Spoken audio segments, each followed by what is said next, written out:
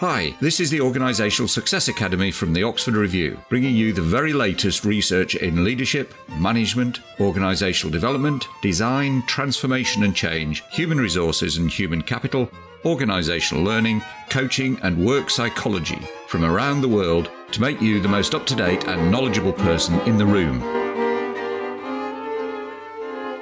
Hi, and welcome back. Today we're with Guy Lubitsh, who's written with his sister, which is very interesting. So this is Dr. Guy Lubitsh, with his sister, a really interesting book called Connect.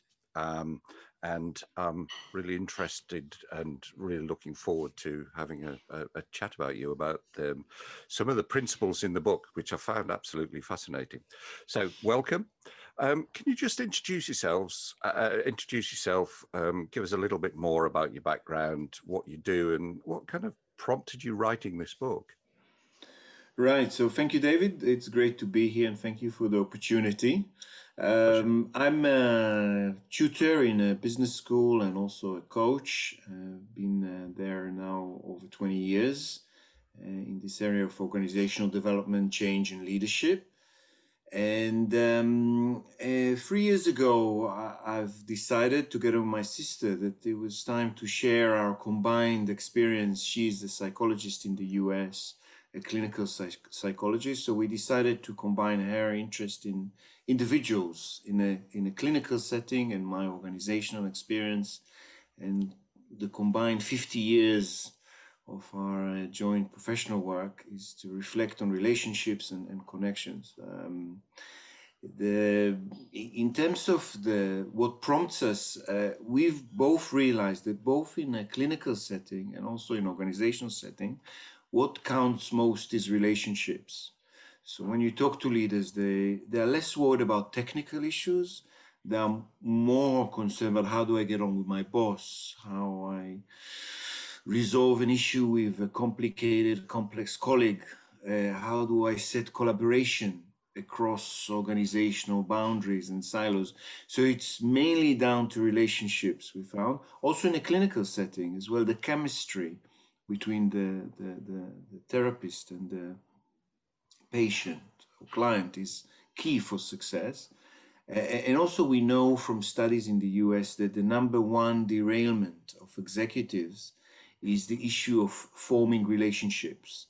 So executives normally, if they derail, it won't be around technical issues. It'll be around their EQ, their emotional intelligence, their ability to form relationships, their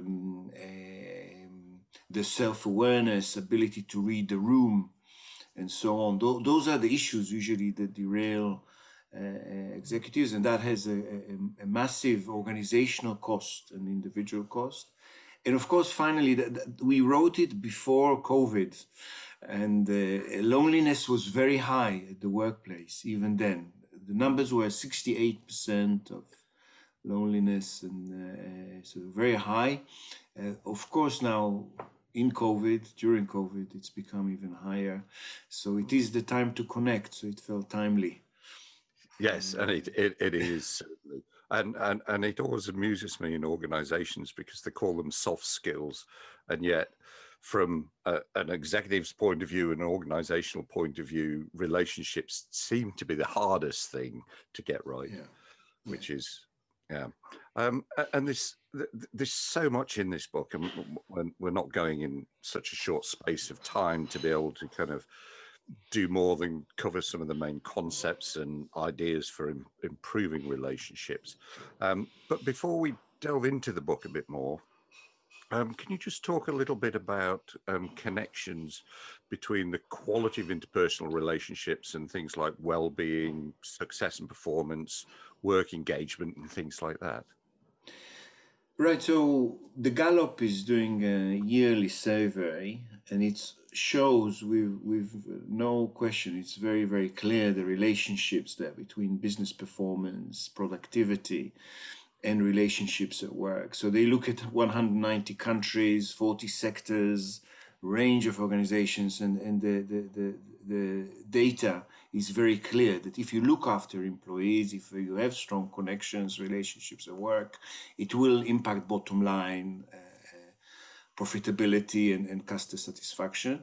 We also know that companies like Google and Netflix put real effort in this area, in particular in terms of trust.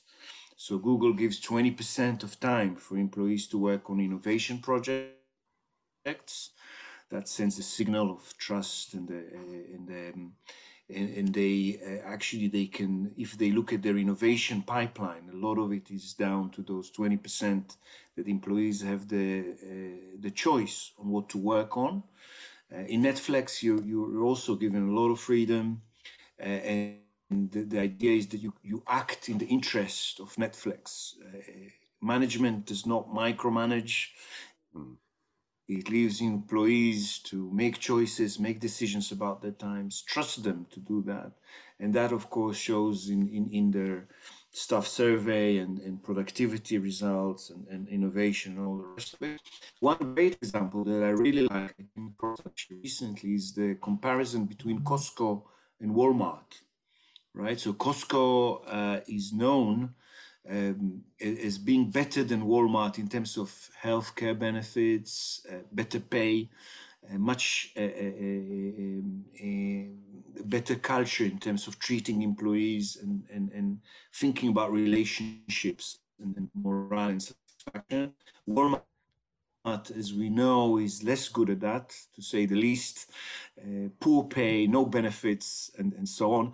And over 15, 20 years, you will see that Costco beats Walmart on every measure in terms of profitability, customer satisfaction, and so on. So I think we have the evidence for that. Yes, I think it makes a lot of difference, and certainly things like building trust in organizations between leaders and what we call LMX, leader member exchange, and between co-workers has a significant impact on things like citizenship behaviors, these kind of the kinds of activities that people engage in on a voluntary service in order to help the organization as well. And trust is coming out as a certainly right across the band of research that we're seeing. Trust is coming out as a key attribute in any organization. And I think relationships underpin that. We can only trust through a relationship. Yeah, sure. I absolutely agree, and the book supports that, and it's an important piece. And interestingly, it's very strange for me. I think leaders still ignore this at times, the importance of trust. Maybe we'll come on to that later. Well, I think we will right now, actually, because one of the things that you mention in the book is the tyranny of the tangible, and what it is that executives and organizations tend to focus on and what they kind of forget. So can you just talk us through this idea of the tyranny of the tangible and how it relates to kind of relationships in work? Right. So my experience of leaders is that, and in particular, I think during COVID at the moment, is that it's easier to look at KPIs and measurements. So it's as a leader, manager, it's more tangible, easier, less hassle to look at a spreadsheet, to focus on KPIs. And avoid perhaps a conversation about how we feel at the moment, the fact that our business model perhaps is changing, our strategy is not clear to us. So there's a lot of emotional, difficult, strategic business issues that are highly emotional. They are intangible, but management at times prefers to focus on what they can see rather than delve into the messiness of relationships and so on. So this is, and we call it the tyranny of the tangible, because it is a tyranny. And what happens is it stops honest conversations, I feel at times, on how we feel, what should we do, how can we build that trust further, how can we create a better environment. And also, just to bring it more to life, I think sometimes senior management teams are very capable and smart and bright, confuse sending an email with communication. Of course, email is only a starter. What you do need is to engage people with their emotions, with their whole self, and not just drop a line and expect people to follow or engage. That's not inspiring. Yes. Yeah. Yes. Yeah, and I think it's this focus on the figures, the numbers, particularly on profitability, and forgetting about the human beings that are making this thing possible. And John Adair years ago, like in the 60s, was talking about this difference between task and process, and this idea of the three interconnecting parts of task, the individual, and the team, and that the relationships between the individual and the team, and the relationships between people, and the relationships they have with themselves, it's a bit like an iceberg, tend to be below the surface and tend therefore to get forgotten, whilst most of the focus is on the stuff that's above the line, that's above the water. And yet it's the individuals and the teams and the relationships between those that actually supports the doing of the task. Exactly. Well, that's the fuel, isn't it? That's the fuel. That's what really makes people connected, willing to walk the extra mile. It's right. around there, underneath the surface, that will make it work. And the tendency is, as you were saying, is to look at on the surface and avoid discussions that may make you feel also more vulnerable. So when you're armed with data and spreadsheets, I think you feel more secure. The moment we delve, as you were saying, under the surface, we go beneath the surface. We go into the unknown. And the messiness of emotions, and we have to make ourselves more vulnerable. We have to admit that we don't know everything. We have to acknowledge our own feelings, and that's a different story. That's a different ball game. It's much harder.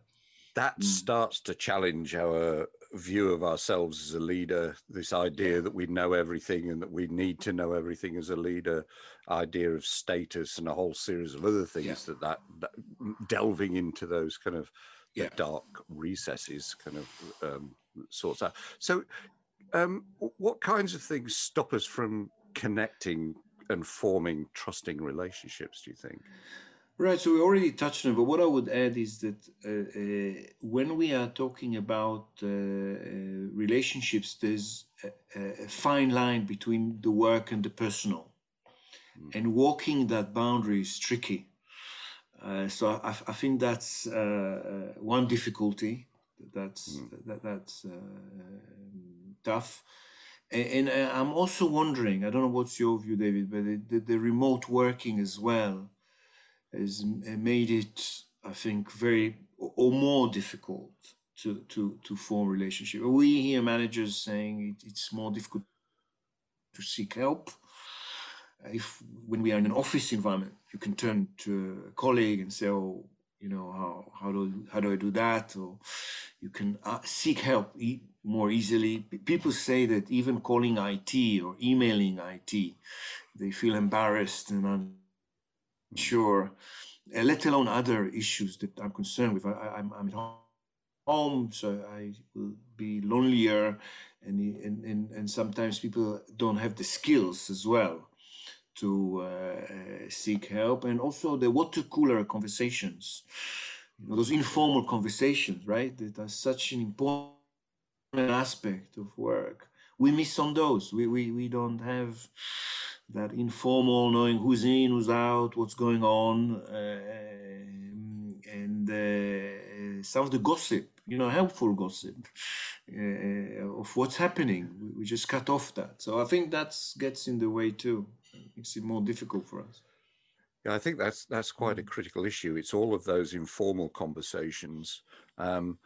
but the relationship building things that allow people to have voice within an organization, and what we call employee voice, that idea that you know, people are noticing problems, will speak up, feel that they can speak up, whereas in lots of formal situations they don't feel like they can, or they don't feel that they want to be vulnerable by doing that, by kind of putting their head above the parapet. And I think that causes all sorts of problems. Exactly. And if I may add another point from a colleague, John Higgins, who wrote the book Speaking Truth to Power. They've done research, John and Megan, and they found out that managers are actually scarier than they think. So I think managers are not aware that they may feel or believe that they are accessible, very open, and people are very happy to talk to them. But in reality, people are actually concerned about hierarchy, are finding it difficult to form those relationships. So I think that's another big area that gets in the way. Particularly when a manager has power over kind of hiring you, firing you, promoting you, and things like that, you know, and managers and leaders tend to forget this. And I do remember a situation where I was in a large organization. We'd done 360-degree feedback for all of the top team. And there was one of the managers who was feared by everybody. And it was my job to go and give him feedback about what everybody else thought about him. And he said, what I want is I want a report. I want to read the report, and then we can have a conversation. I said, yeah, sure, fine. So I gave him the report. And then when we sat down finally to read it, he pushed the report back across the desk at me and said, I wouldn't work for somebody like that. I said, okay. He said, it must be wrong. I said, okay, right. Is that where we're starting? So, and it's that, there's that differential between how we perceive ourselves as managers and leaders and how others perceive us. And it's there was an interesting, and I'm trying to think what it was in now. I was reading something this last week, and that basically what they were saying was, you know, communication is on the terms of the listener. Right. Full stop. Right. You know, it's not from your terms, it's their terms, it's their background, the way that they see things. And if we can't move through that, then we've got a problem, which I thought was a really insightful kind of, idea, really. Yeah, well, wonderful. We'll talk more about it. I'm curious to develop that notion, and it's a good point. And I love your story. Yeah, we come across over the years similar anecdotes, if you know what I mean. Yes, I bet. Yes, absolutely. So in the book, you talk about 4 main connector types. Do you just want to talk us through what they are? Sure. So 4 connector types that represent different styles, energies, and motivations. So we've got a director style, which is around getting things done and keeping things on track. Facilitator style, which is about harmony and working with others and ensuring commitment to values. We've got the specialist, which this is about quality and data, and the innovator, which is around renewing the group with new ideas. Interestingly, writing the book, Tammy is an innovator, and I'm a combination of facilitator and director.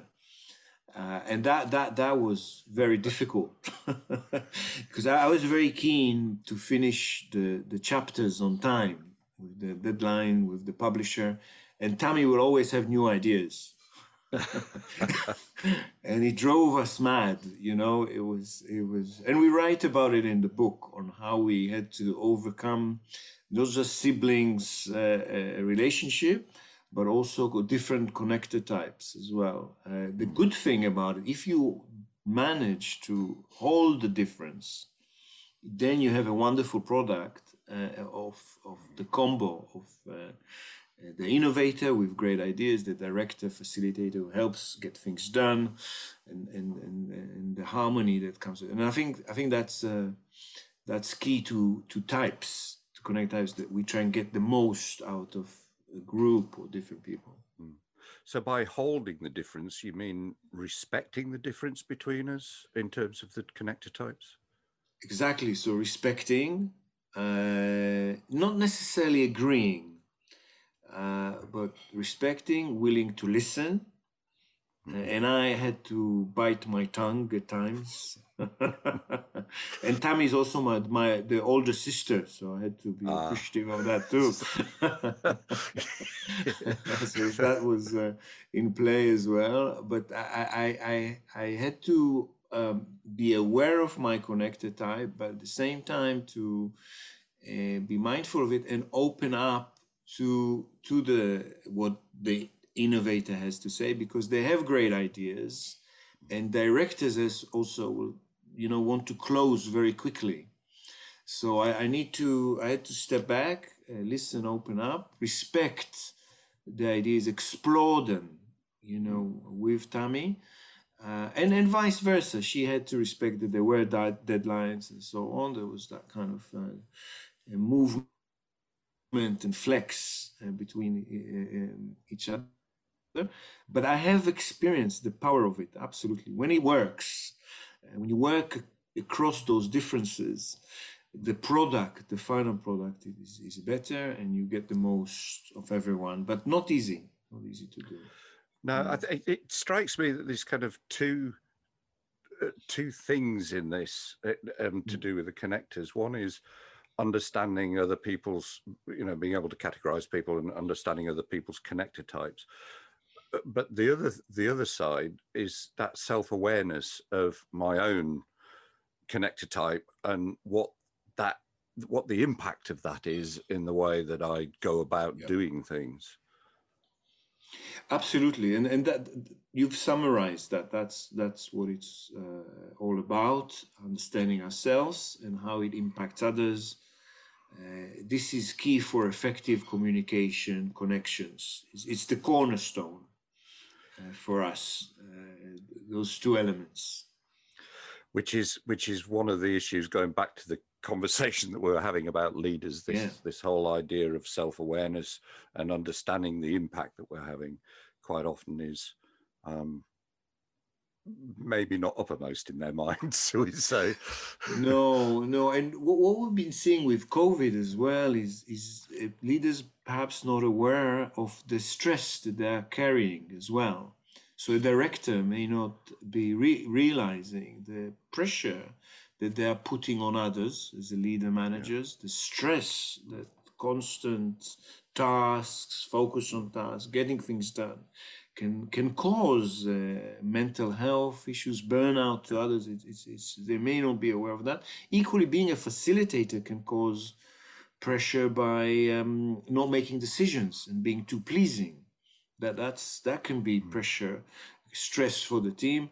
And as I said, or a strong innovator. We're doing this work, yesterday with a group with a strong leader who is an innovator, not aware at times of the pressure that new ideas, especially when he's on holiday, when he's back, everyone is embracing themselves for this flurry of new ideas, not realizing the pressure, the stress it will cause. Yeah, absolutely. Yes.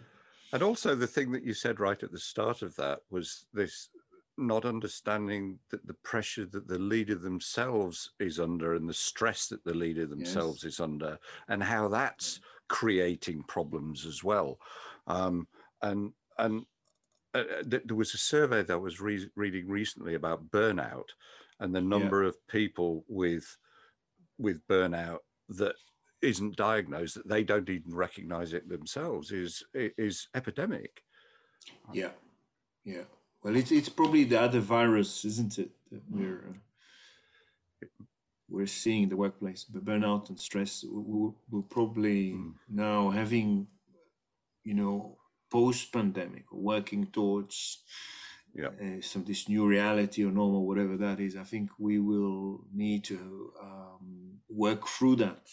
There'll be lots of issues around stress, burnout, and also lack of routine. Millions lost their daily routine by working from home, all the rest. So there are massive mental health issues that are waiting for us, and it's not going to be easy.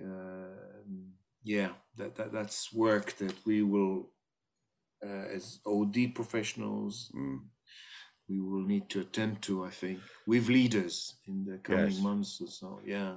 Yeah, I'm starting to see a lot more research coming through on a daily basis around stress and burnout as a result of COVID. There's quite a few researchers have kind of realized and got onto this, and there's some really useful research coming out of that. Can we just go back to the connector types for a second? Where did they come from, and what are they based on? Right. So Tammy and I looked at the best of personality tests that we've come across, both in a clinical setting and organizational setting, and we've put a questionnaire that is we believe is easier to use. It takes 5-10 minutes to do. We relied also on our own observations, and we asked the Ashridge test unit to help us put together. We used 500 responses, did all the reliability and validity that is around testing. But the key in here was we thought that we want to introduce something that is valid, reliable, and easy to use. The language of it will be kind of helpful and applied. That was on our minds. Yeah, it certainly does that, and it's a very readable book.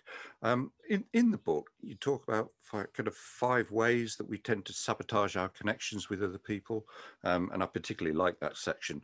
Can you just talk us through some of the ways that we sabotage our relationships, usually unknowingly? Sure. So it's mainly fears. So fear that we may be wrong, fears we may not be liked. Fears that we don't have all the data, for example. So fears is a big part of it. Also, there is a large amount of research on that our brains make cognitive errors. I will not go into all of that, but clearly we're not as rational as we think in how we view the world. So there are many cognitive errors that get in the way and sabotage relationship. We also assume that we're alike. So we think that somebody will be like us. And that's also a big mistake. And we also attribute, if we are late, we put it down to circumstances. But if someone else is late, we attribute it to their personality. So that's another difficulty that gets in the way. We base decisions on very limited information. And that's a concern, and we get stuck. I talk about the connected types. We have our ways and habits of doing things, and those can be very helpful and useful, bring us success, but they can also completely derail us, get us into very bad places, and also we make mistakes through sticking to our patterns. Yes, yeah, and quite often they end up sabotaging the actual relationship. And that awareness of what's going on and how that's working can really help to, well, the word you use is resolved. In fact, you have a resolve model. Can you just give a quick overview of the resolve model? The resolve model is something we've designed based on our own experience of high stakes negotiations or relationships. And there are 7 tools that you can use if you are in one. It starts with the R, which is realize reality. And I think in this present context, in our virtual remote working, it's very easy to get lost and to feel that people may not be interested in our views, that this person doesn't want to collaborate. We call that in the book, we go on a virtual tour. We make up a story, and I think realizing what is real is very important. So that's one powerful tool. The other one is establishing boundaries, the E. Establishing boundaries is very key. Our red lines, what we will do or not do. We notice in COVID, people are working long hours, maybe worried about their jobs, but we would still encourage people to put red lines and boundaries to what they do. important key to any relationship with anyone. And seek support. Interestingly, very talented people, high performing individuals, don't know how to seek help. I've seen that over the years. I don't know what's your experience, David, but it's been something we've come across in our work over the years. When in trouble, the tendency is even to go more deeper into self, where really what you need is to seek support. Have somebody on your side to discuss, whether it's a mentor, supervisor, a buddy.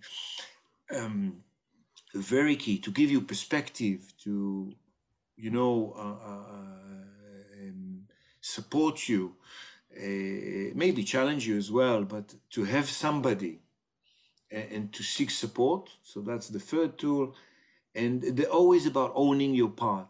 So we've found out that in those tough negotiations, difficult relationship, we don't do enough of owning what we've done. So, saying, in this occasion, I was wrong. I should have said that, or I made this mistake. Owning your part in a relationship can really free up the connection, the relationship, change the dynamics and so on. So owning your part is a very important area tool to use. Listening, and we've mentioned listening, how important that's the L, and validating is the V. Validate.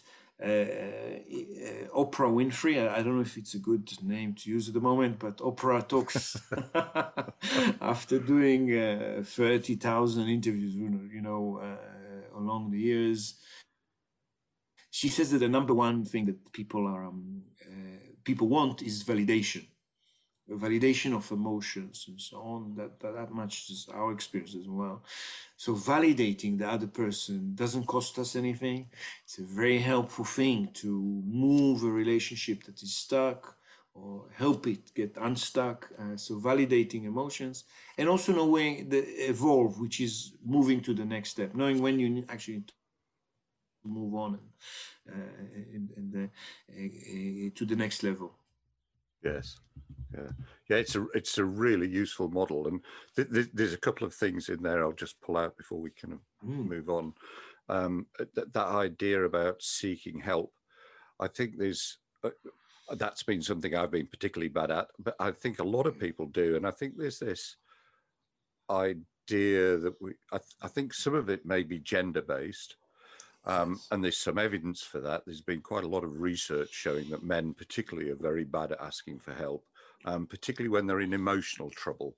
They feel it's a sign of weakness. And given that the majority of leaders tend to be male, unfortunately, that becomes a bit of a problem. And the idea of validating the other, and quite often that validation is actually through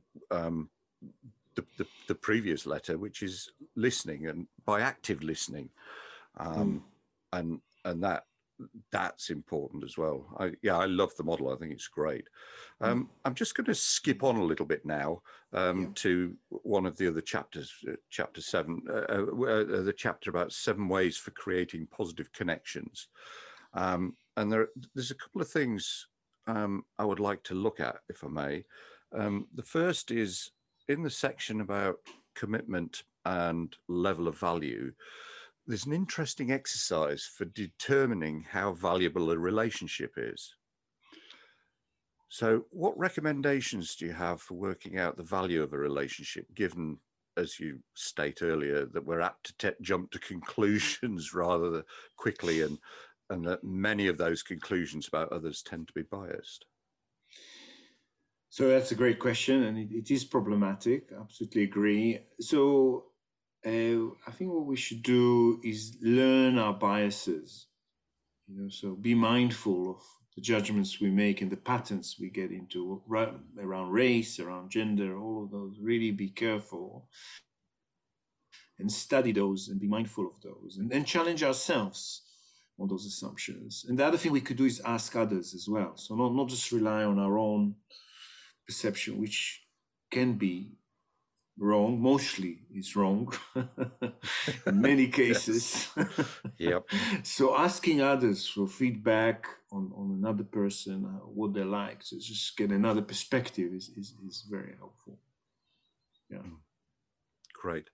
And you've got a really nice model for rebuilding broken trust. And this is one of the issues. Quite often we end up with broken trust, either because the other person's broken the trust or we've done that by some action or other. What you've called the 4A models, the 4A model, do you just want to give us a kind of a quick overview of that model? I think it's really useful. So the first step is to acknowledge if trust is broken, you cannot move on unless you fully acknowledge what has happened, and that's key. And after you do that, you need to apologize, and that's hard for us too, because when I talk about apologizing, is wholeheartedly apologize, not halfway, like saying it's my fault and you did that. Yes. It's your fault. It's your fault. I mean, like a genuine apology that connects with the other person's feelings and genuinely acknowledges what has happened. So apologize is the second part, and then the third part, which I think is so important, and we usually miss on that, is amend.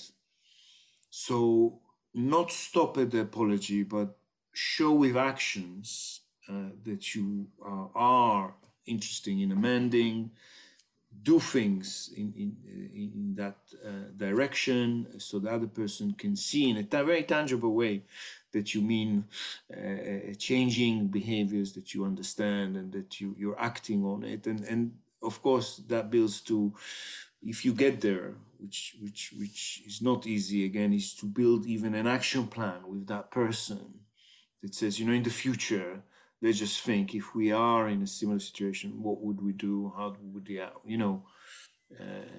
agree something around that? It's a really nice model. I like it a lot. What happens if it's the other person who's broken the trust? What do you suggest there? So it is difficult, and it's very difficult. But I think the key here is to show willingness to flex. So if you hear an apology or an acknowledgement, not to stay stuck, but to listen to that and be flexible enough to shift your position and also take part in the amending. So if the people, apologize, acknowledge and move into some amendments and taking actions to correct and to change, the worst thing is if you don't join, if you stay stuck in your hurt, in your position, rather than see the shift, encourage the shift, and work with it. Not easy, not easy. Trust is, as you say, one of the most difficult things. Relationships it's very can be very hard. But I would definitely, from experience, I would say it's very important to learn and to notice if somebody else is willing, is to join in, not to leave them too long, and work on it together. Yeah. Yes, yeah, and refrain from blaming, and one of the other things that I think fits in here is that there's been quite a lot of research around how we view mistakes.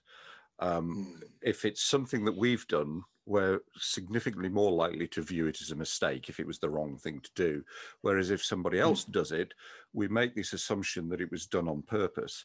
And there was a whole stream of really interesting, so my background's years and years ago was the police, and I was a traffic officer, and I kind of saw a whole stream of research around what happens in road rage incidents, which is just around this.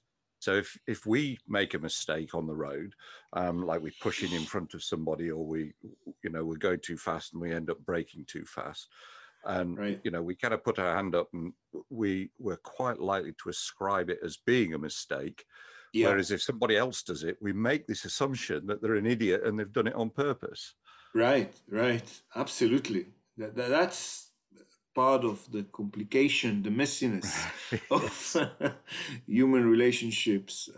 Absolutely, Yeah, totally agree. Yeah, and I think it's being aware of that yeah, when yeah, it's the people that have broken the trust. It may have just been a mistake. They may have or done something in error. So exactly. there's so much in this book, and whilst it's not a huge tome, it's actually a really easy read. It's packed with useful and very practical tools for developing quality relationships. And we can only scratch at the surface of such a book in an interview. So I'm going to skip the sections on how to connect across cultures and over generations, which are really useful, to the section about connecting in a digital age, because that's kind of a prescient thing at the moment. Given the current COVID pandemic has bounced just about every business, organization, student, and individual into the digital era in a very short space of time, how does this rapid switch to digital change the process of maintaining and kind of developing trusting relationships? And what advice would you give to people who want to really connect in these kind of online times? Because I don't think it's going to go away anytime soon.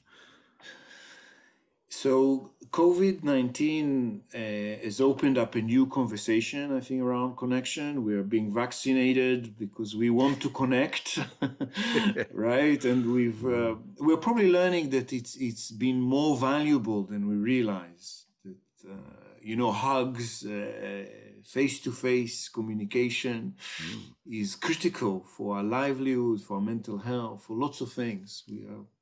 So I'm enjoying the fact that there is a new conversation, I think, around connection and relationships. I think it's very, very important. And in terms of what to do, a couple of ideas. One is to send material in advance. So I think we should try and do more of that. So the virtual conversation is kept to a minimum. Well, like today, you send me some things to look at before, and we leave the virtual time to real conversation and connection. The other thing we know in a virtual environment that emotions can be amplified. So making a mistake or feeling anxious in a virtual world will be amplified. And so regulating emotions, breathing and doing all those good things, so we can come across in a clear way, is very, very important. And we ask people to open cameras. I think that's helpful. At least at the start, so you can at least see faces and all the rest of it.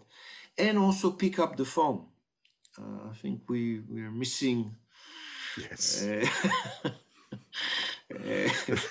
the possibility of not doing a Zoom or just calling someone and saying, "Oh, how did that go? What did you think of that meeting? Or I wanted to ask you about this." So not to give up to and to the Zoom fatigue. Fight Zoom. Don't fight it. Don't let it dominate you. And pick up a phone. Yep. Pick up the phone. Connect. Don't leave relationships, difficult conversations just to this medium. We need to do other things to stay in connection. Yeah, I think that's really good advice. And in fact, there's a guy who owns a company that I know locally here, and I was talking to him the other day. And what he started doing is he just picks up the phone. He's phoning all of the remote employees, and he's just having a conversation. And he's just saying, "I'm just phoning. This isn't about work. I don't want to talk about work. I just want to know how you're doing, how it's going for you. And is there anything that we can do to make this easier?" And he's saying that he's learning so much about the people that are working for him, and that it's what that's kind of developing is a stronger bond between them. Yeah.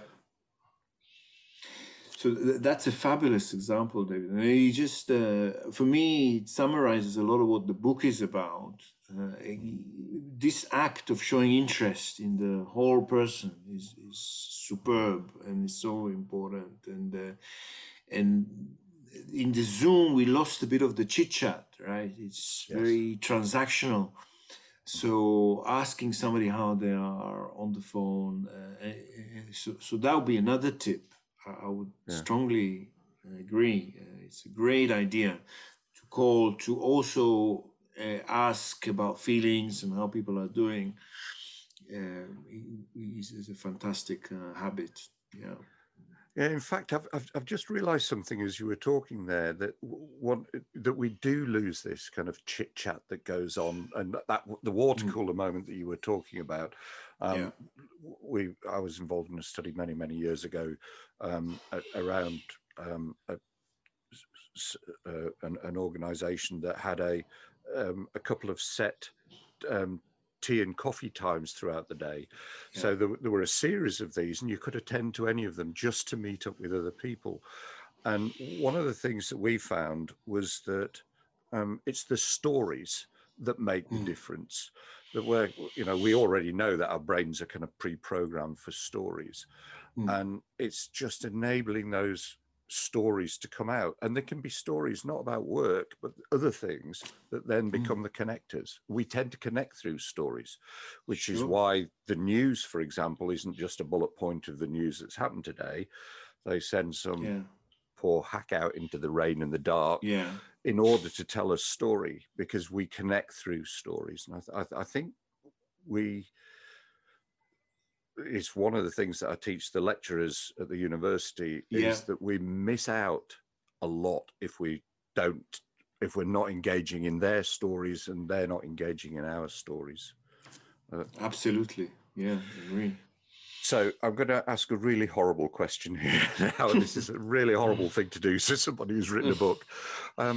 But if there are just 3 things that people can start doing right now to develop better relationships, I'm asking you to summarize the whole book into 3 things, but what would they be? So I would start with defining what is it that I need to do in terms of relationship. And that will differ between individuals. Some people need to speak up, become a bit more assertive with others. Some people need to listen more. Some people need to show more vulnerability. We talked about that earlier. So defining what is it for you that you need to do more of, I think that will help. And the second thing is to take baby steps, is to try something from the book, something from this, from your learning edge or your development. Try out a couple of things and see the impact of that. So don't leave it theoretical. Have a go at something, and also have a friend that will help you. So a buddy that can give you feedback and support you on that process, because it's not easy. When we are embarking on this journey of trying to change our behaviors, transform our relationships, we need feedback. So yes, most definitely, and the more honest the better. Absolutely, yeah. Brilliant. That's really good. Thank you. So on to the last question, really. At one stage in the book where you're discussing the 5 ways we sabotage our connections to others, you state that understanding others is a powerful tool, but also a tall order. So my question is this. Now, there's an awful lot in the book, and the fascinating research and background to human interaction, the types of people, communicators, the elements of resolve, the tools, all the techniques. Now, people are busy, and it strikes me that what is in this book is more than just knowledge. It's kind of a set of attitudes, values, and skills that need to be developed over time.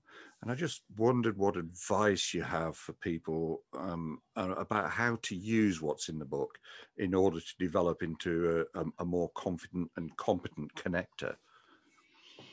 So I will. The book has 3 parts. The first part is about connector types and assessing your relationship, the quality of your relationship and connectivity. So if you are interested in improving your self-awareness and understanding how others behave and how they connect. The first part is really helpful to dive into and work through it. If you are in a high-stakes situation and stuck and feeling concerned, you can use the second part, which is the resolve model and how to create environments of trust around you. So you can use, part 2. And part 3 is around cultures, communicating across ages. I have a teenager here at home, so I dipped into the communicating across ages to try and resolve something between us. It's still work in progress. I hope we will get through it. Good luck. Yeah, absolutely. And also there's a chapter on digital, working in a digital world, which we've touched on. So different parts, you can dip into particular sections depending on your needs. Yeah. So basically, what you're saying is find the area that's most pressing for you at the moment and start there, and then build out from there. That's excellent. Thank you. Just as you came on, I noticed. So your book's been shortlisted for a couple of awards. Do you just want to tell us what they are? Right, so we're very proud that the book has been shortlisted for the Chartered Management Institute Book Award of the Year. And there's also another award. It's the Business Book Awards, and we've been shortlisted for both. So that's Excellent. Been recent. Yeah. Joy for my dad. He's very pleased. Hey, well deserved as well. It's a really good book. So thank you so much, Guy. If people want to connect with you, what are the best ways of doing so? So best way is through LinkedIn, and I would love to hear any comments, suggestions, feedback. I'm on LinkedIn. Guy Lubitsh is, as I was saying, my name, and I would love to hear from anyone who's interested to discuss and share more around this topic. Fantastic. Thank you, Guy. What I'll do is in the show notes is I'll put all the links. I'll put a link to the book. I'll put a link to your LinkedIn profile and things like that. Great. That's brilliant. Thank you so much for your time. I really appreciate it. Thank you for listening to the Oxford Review podcast. For free research briefings, audio and video research briefings, research infographics and a whole lot more, visit oxford-review.com. That's oxford-review.com. And please subscribe, rate and review this podcast. It would mean a lot to us to have your feedback so that we can make this podcast even better for you.